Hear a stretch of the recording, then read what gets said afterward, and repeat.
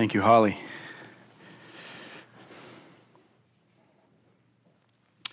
John chapter 2 in your Bibles, if you would please go there. John chapter 2.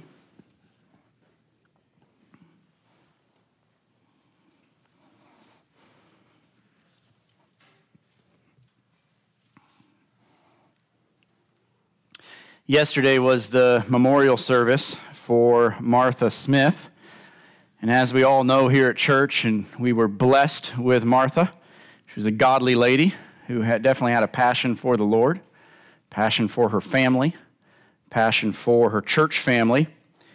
And even at 101 years old, she still lit up a room with her smile, with her ability to have a conversation, with her personality. But from what I am told, and what I witnessed a little bit, Martha was also a little bit of a fanatic for the Ohio State Buckeyes and the Cleveland Indians. True? I am told that when she was watching an Ohio State game, if you wanted to have a conversation with her, you waited till the commercials. We wouldn't think that from sweet Martha, right? But she was dedicated to her teams. And a few days before she passed away, I was in at Altar Care, and we were visiting, and she was watching the Cleveland game on TV, and she didn't make me wait until the commercials. We still had a conversation, and I was telling her that in a couple days after that, I was actually taking the boys to a baseball game, and she thought that was great. You know, was hoping the boys would have a good time. She was excited. I don't think she missed too many games. She didn't miss too many ball games, whether it was basketball for Ohio State or football or a Cleveland game. She was a zealous sports fan. She had a passion. She had a zeal for something that she enjoyed. And you know what? That's a good thing. That's a very good thing. It's good to get excited about the things that we enjoy, right? I think to live life passionately is a blessing. I think it's certainly better than the alternative. Right? Does anybody really want to just drudge through life with no zeal, no desire, just getting through life? Or do we yearn to live with some sort of fire in our bones, some sort of excitement, some zeal, some passion for what motivates us? I think that's the way most of us want to live, especially when it comes to our spiritual relationship.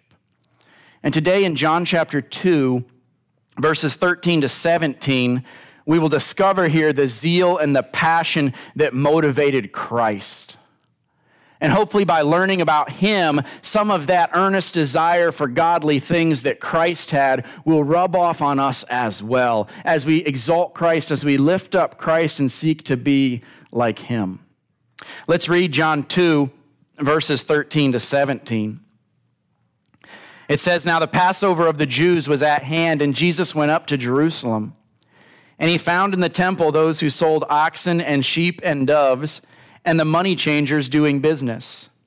When he had made a whip of cords, he drove them all out of the temple with the sheep and the oxen, and poured out the changers' money, and overturned the tables. And he said to those who sold doves, 'Take these things away. Do not make my Father's house a house of merchandise.' Then his disciples remembered that it was written, 'Zeal for your house has eaten me up.'" In verse 13 here, we are told that Jesus was going up to Jerusalem to celebrate the Passover. That would be a required annual event for any devout Jew over 12 years old. And we know what the Passover is. It's a celebration of God's deliverance of the Israelites out of slavery to Egypt.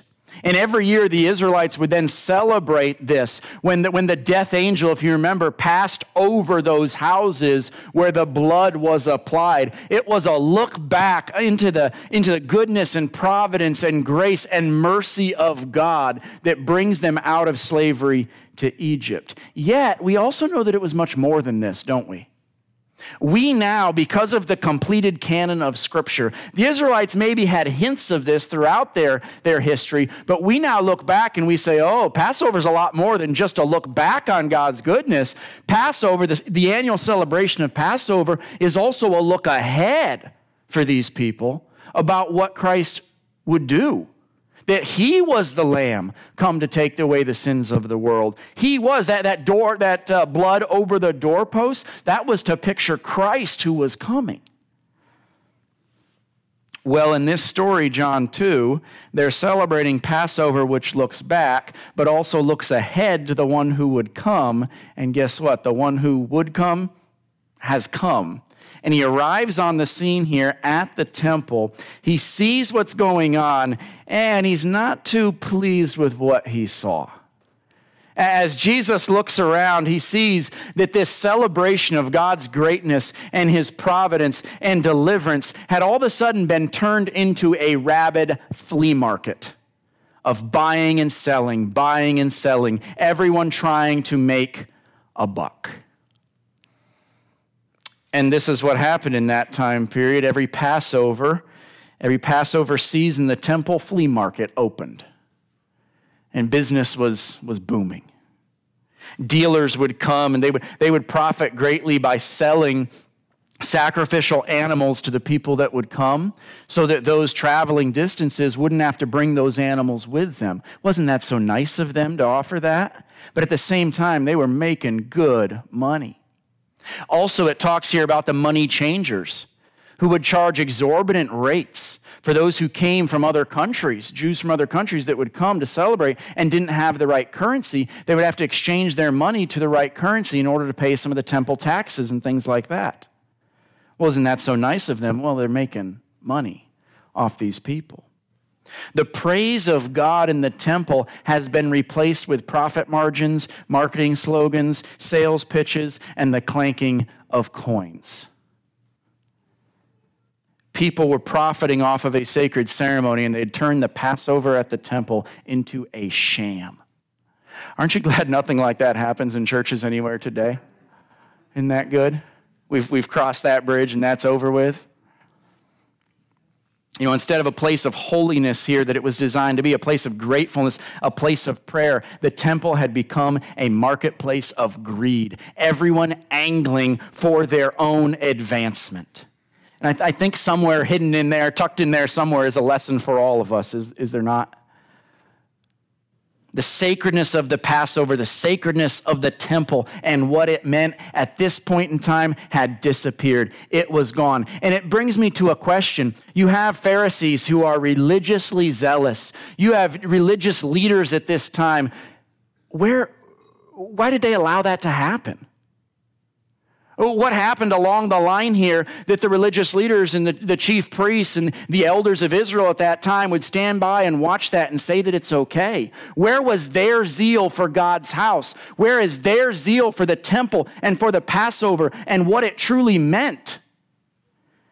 Well, I think they had zeal, but I think their zeal for God's house was probably outdone by their zeal for money. Because think about it, what a great opportunity.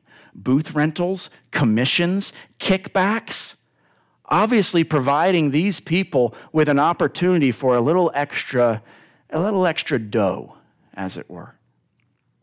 It was a full-blown, greedy carnival, and the religious leaders are complicit. That's the scene that Jesus walks into here in verses 13 and 14. And it says he found the temple in this condition, verse 14. Now, Jesus sees the condition of the temple, and Jesus has a choice to make. He sees what's happening here, and you think, okay, what is Jesus going to do once he sees this? Does he just kind of let it go and move on? Does he say, hey, that's kind of, that ship has sailed. I think I'll probably put my energy somewhere else, somewhere where people might be, there might still be a little bit of hope. Or does he respond to this desecration? Oh, he responds. He responds, and he responds pretty firmly, pretty directly, and even as you read through this, it maybe even seems a little harsh. He makes a whip out of cords, verse 15. When he had made a whip of cords, he drove them all out of the temple with the sheep and the oxen and poured out the changers' money and overturned the tables. Jesus had certainly announced his arrival. He was not happy one bit because the temple was nothing like it should have been. This was not how it was supposed to be. It was supposed to be a place of holiness and prayer, and it had become a marketplace of greed.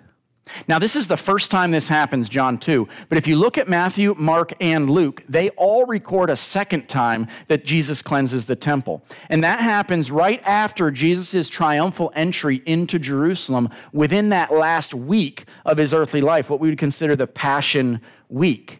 And in that instance, in that second cleansing of the temple that Matthew, Mark, and Luke all record, in that instance, Jesus says that these people have turned what is supposed to be a house of prayer into, remember the phrase, a den of thieves. Well, that's pretty harsh as well. And at the second cleansing, he also overturns the money changers' tables. He drives the animals and the people out. You know what that shows us? Apparently, they didn't learn their lesson the first time, did they? Because Jesus had to come back about 3 years later and do it again. It also shows us something else, that Jesus' zeal, his passion for the Father, had not abated one bit. He was still zealous for the Father's honor. Now, it also brings another question up for us, and that is this. Does Jesus have the right and the authority to act in this way? To come into this temple and do what who does he think he is? Why does he think that he can act like this and demand the things that he demanded? Well, look at John 2, verse 16. He said to those who sold doves, "Take these things away. Do not make my Father's house a house of merchandise." He calls the temple his Father's house. By familial connection and the authority of his Father, Jesus says what he says and does what he does. But it's interesting, he takes it a step further than this too. Because in Matthew, Mark, and Luke, at the second cleansing of the temple, each one of those synoptic gospels they quote Jesus as quoting Isaiah. And at the second cleansing of the temple, Jesus says these words. He says, "My house shall be called a house of prayer," quoting Isaiah. Now in John, the first cleansing, he says, "My Father's house." The second cleansing, he says, "My house shall be called a house of prayer." That's important. It tells us something about who Jesus is. That which belongs to the Father, Jesus claims as his own. You see that? John 10:30, Jesus said, "I and my Father are one." What is the Father's, Jesus claims as his own. And Jesus comes to the temple and he says, "This is my house." Now, as a father, it kind of sounds like that every dad's age-old final say statement, right? Where dad comes and he says, "My house, my rules." That's basically what Jesus is saying here, is it not? So this is my house. It's going to be done how I want it to be done. Now, I told my wife recently, I said, you know what? That's one of the drawbacks of living at the parsonage. We don't own that house. I can't say my house, my rules. So what I do is I take the boys to the van and I say, "My van, my rules." So that's how we've solved that problem in our house. But no, all kidding aside, Jesus is, in a sense, basically saying that. This is my house. I'm the one that's going to tell you how things are going to be done in my house. Because the temple belongs to Christ. He has the right, he has the authority to drive the people out and overturn the tables. You know, there's a lesson there for us too. This church is to be Christ's. And he should have authority here to do what he wants to do in this church. No one usurps that authority. Our life is to be, as we're told in the New Testament several times, our life is to be in Christ. He has authority in your life to come and in your heart overturn the tables and kick out what needs to be kicked out. He has the right and the authority to do that. He is the Lord. He is the ruler of our life, of our church, of everything. Now, Jesus' response here, because we can look at that and say, "Oh, that's pretty harsh. He came in pretty hard." Well, it's not because he was having a bad day. You know, he didn't wake up on the wrong side of the bed that morning and then take it all out on the temple people. No, his response is born out of an infinite zeal for God's house.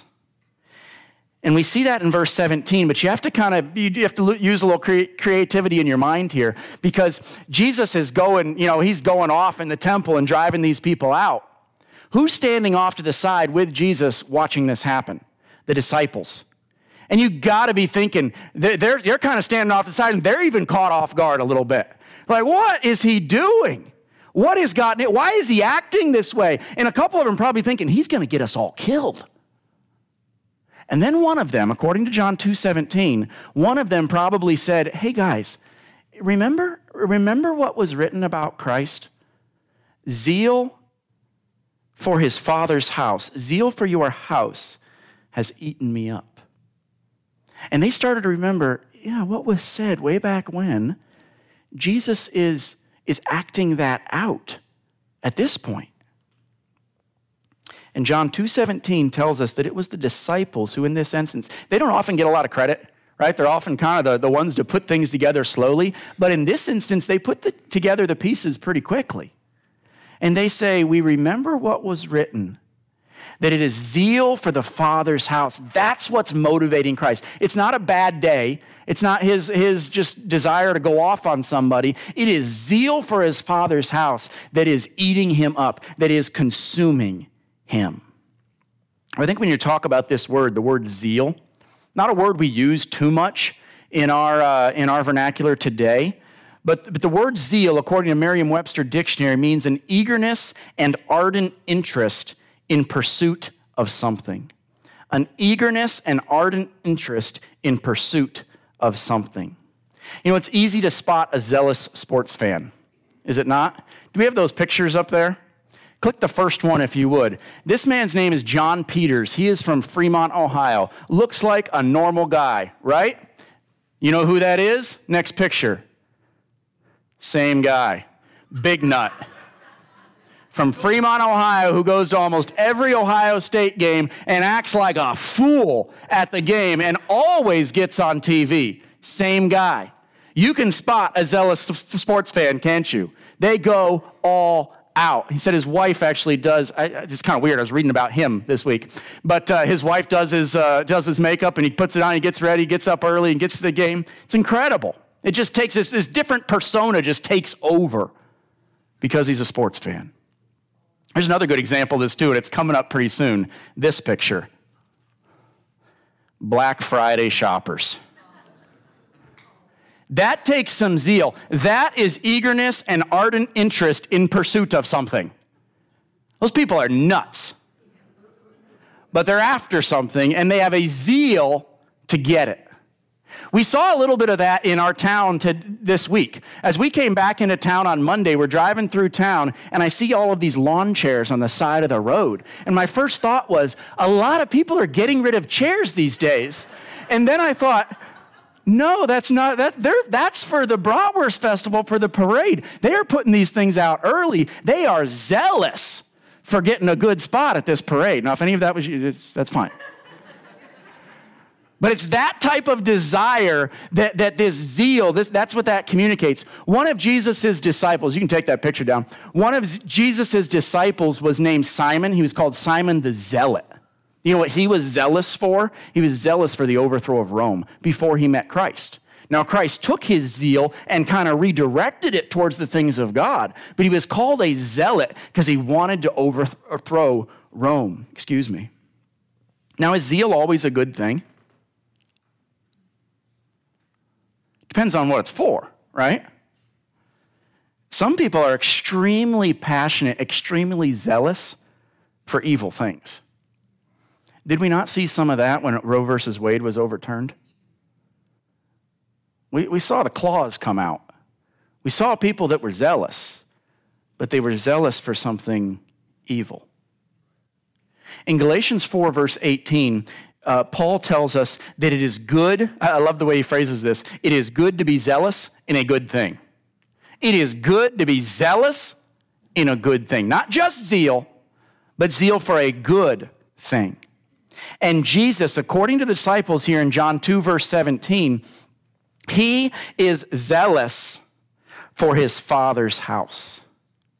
And as they're watching this happen, they remembered what they had been taught growing up, the Psalms that they had learned. And they're thinking back and they say, that reminds me of a psalm. It reminds me of that one that says, zeal for my house has eaten me up. That psalm is Psalm 69. Would you go there? This is the one that's quoted in John 2:17. Psalm 69:9 is the quote. But let's talk a little bit about Psalm 69 as a whole. Psalm 69, we read it in our scripture reading. You can kind of see it. It's a little bit of a sour psalm. He says he's going through so much. It's kind of a cry of desperation from David. We hear through the psalm, he's expressing the hatred and the suffering that he is experiencing from those around him. He's going through a lot at this point. You get the idea through the psalm that David maybe even thinks he might be killed shortly, that his life is almost over in some way. And I was thinking about this because it doesn't tell us when this psalm was written in David's life. But when would David have had opportunity to write about people that hated him? Basically, any time in his entire life, right? I mean, David, of all people, he had people that hated him all the time. King Saul hated him. His brothers hated him early on. Remember, they were jealous of him. Political, military opponents hated him throughout his kingship. Even his own sons hated him and wanted to overthrow him.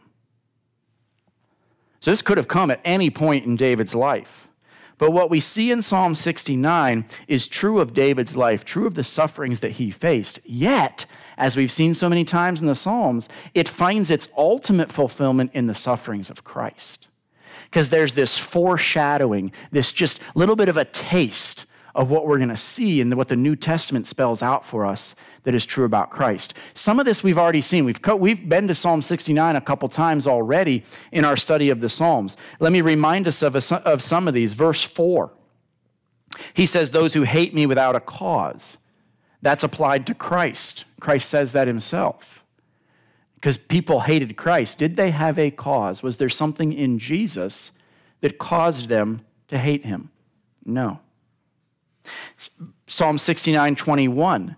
They also gave me gall for my food, and for my thirst they gave me vinegar to drink. Where does that come in Jesus' life? That's one of the events of the cross as Jesus was hanging there, a foreshadowing. We see that in Matthew 27, verse 34.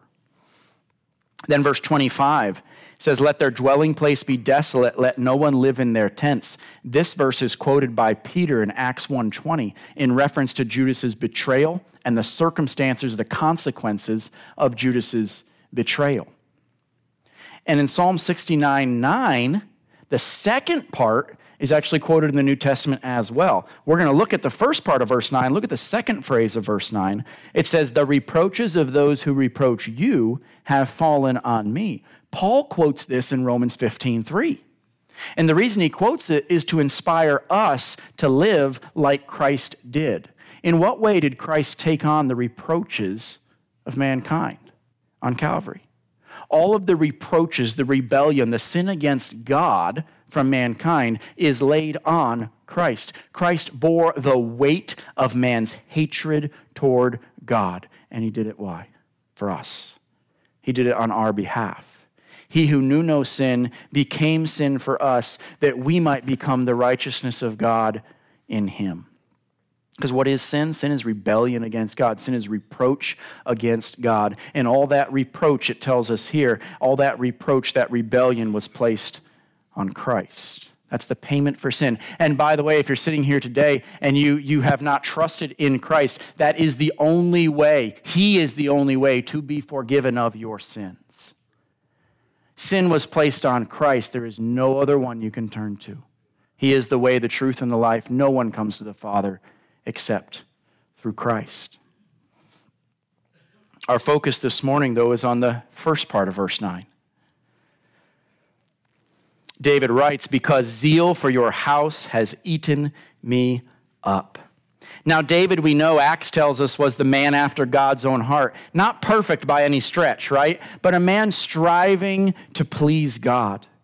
And I think what he's saying here in verse 9 is that much of the suffering that he endured during his time was because he was zealous to preserve the honor of God and his house. He was zealous to give God the honor he deserves. And because of that, he was facing much of the suffering. And the same could be applied to Jesus as well. Jesus' passion for what his Father's house should be, his passion for the Father's honor, put him at odds with what was happening in John 2 at the temple that day, didn't it? He's looking at what's happening there and he says, my zeal for my Father's house cannot allow this to happen. He was so zealous for the honor and reverence of his Father that he had to do something. Now, this phrase in verse 9 that's quoted in John 2, it says, zeal for the Father was eating Jesus up. That's a phrase we use sometimes, right? Man, that just eats me up. Well, what does that mean? Well, the ESV translates this as zeal for your house consumes me. And that's what it means, isn't it? Man, that is just eating me up. It's just, I can't think of anything else. It consumes everything that I do. So here Jesus comes onto the scene in John 2, and he is so in tune with God's honor, so in tune, so concerned for God to be revered that it's all he can think about. He says it's eating him up. He's consumed with that passion. It is the life work and goal of Jesus to bring honor to the Father. He says so much in a few places. John 6:38, Jesus says, for I have come down from heaven, not to do my own will, but the will of him who sent me. John 8:29, Jesus said, I always do those things that please him, talking about the Father. And that's why Jesus cannot stand to the side and watch this desecration in the temple. He can't do it. He has too much zeal, too much passion for God. And here's the reason why. Because nothing else matters if the Father is not honored. It's true for Jesus, and he proved that time and time again. It's true for all of us, is it not? That nothing else matters if the Father is not honored in our lives. To be like Christ is to be zealous for what Christ is zealous for. And what was he zealous for? The honor of the Father. Nothing else matters if the Father is not honored. The pews can be full. The carpet can be clean. The bills can be paid. We can have 200 students over at the school. It doesn't matter if the Father is not honored. To zealously honor the Father is what it means to be like Christ. Would you go in your Bibles to Romans 10? Romans 10, Paul uses this word zeal and applies it to the Jews of his day.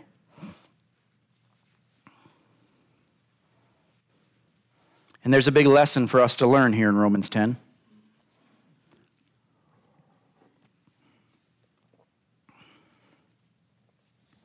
Romans 10, verse 1. Brethren, my heart's desire and prayer to God for Israel is that they may be saved. For I bear them witness that they have a zeal for God, but not according to knowledge. For they, being ignorant of God's righteousness and seeking to establish their own righteousness, have not submitted to the righteousness of God. For Christ is the end of the law for righteousness to everyone who believes. What Paul says here is that the Jews have zeal, but it's not according to knowledge. They were zealous for law keeping. They were zealous for self-righteousness. They were fervent in their religiosity, but it all missed the point. Why? Because the Father was not honored in it. It was absent of Christ. See, zeal is good. Zeal for a good thing is so much better. The Pharisees were as zealous as they could be, but they were ignorant of God's righteousness. Therefore, their zeal was misguided. It was misplaced because it was all for the wrong thing. And I wonder how often that describes us. How many times through a day, how many times in our lives does that describe us. Zeal, but misplaced. Zeal for everything else except for what is most important in life. Maybe zeal for a career, zeal for a sports team, zeal for a hobby, zeal for success in life. You name it. You fill in that blank. But where is our zeal, our earnest passion for the things of God? Because to honor the Father is zeal according to knowledge. Ask a couple kind of rhetorical questions as we finish up here shortly. Are you zealous for God and the kingdom of Christ? Or is it truly just another day and another dollar? Are you eager for the word of God like a newborn baby desires milk? Do you seek after God as the deer pants for the water? Do you hunger and thirst for righteousness? Do you long to grow in the grace and knowledge of our Lord and Savior, Jesus Christ? I would dare say that some of us probably need a good kick in the pants and a godly injection of holy zeal. It would in some way jumpstart us out of the spiritual motions and the rut that we've developed for ourselves. You know the worst thing about a rut? The very worst thing about a rut is that the longer you're in it, the deeper you get in it, and the higher the walls and the sides go. And it is harder and harder and harder to get out of it. Francis Chan, in his book on the Holy Spirit, asks this provoking question.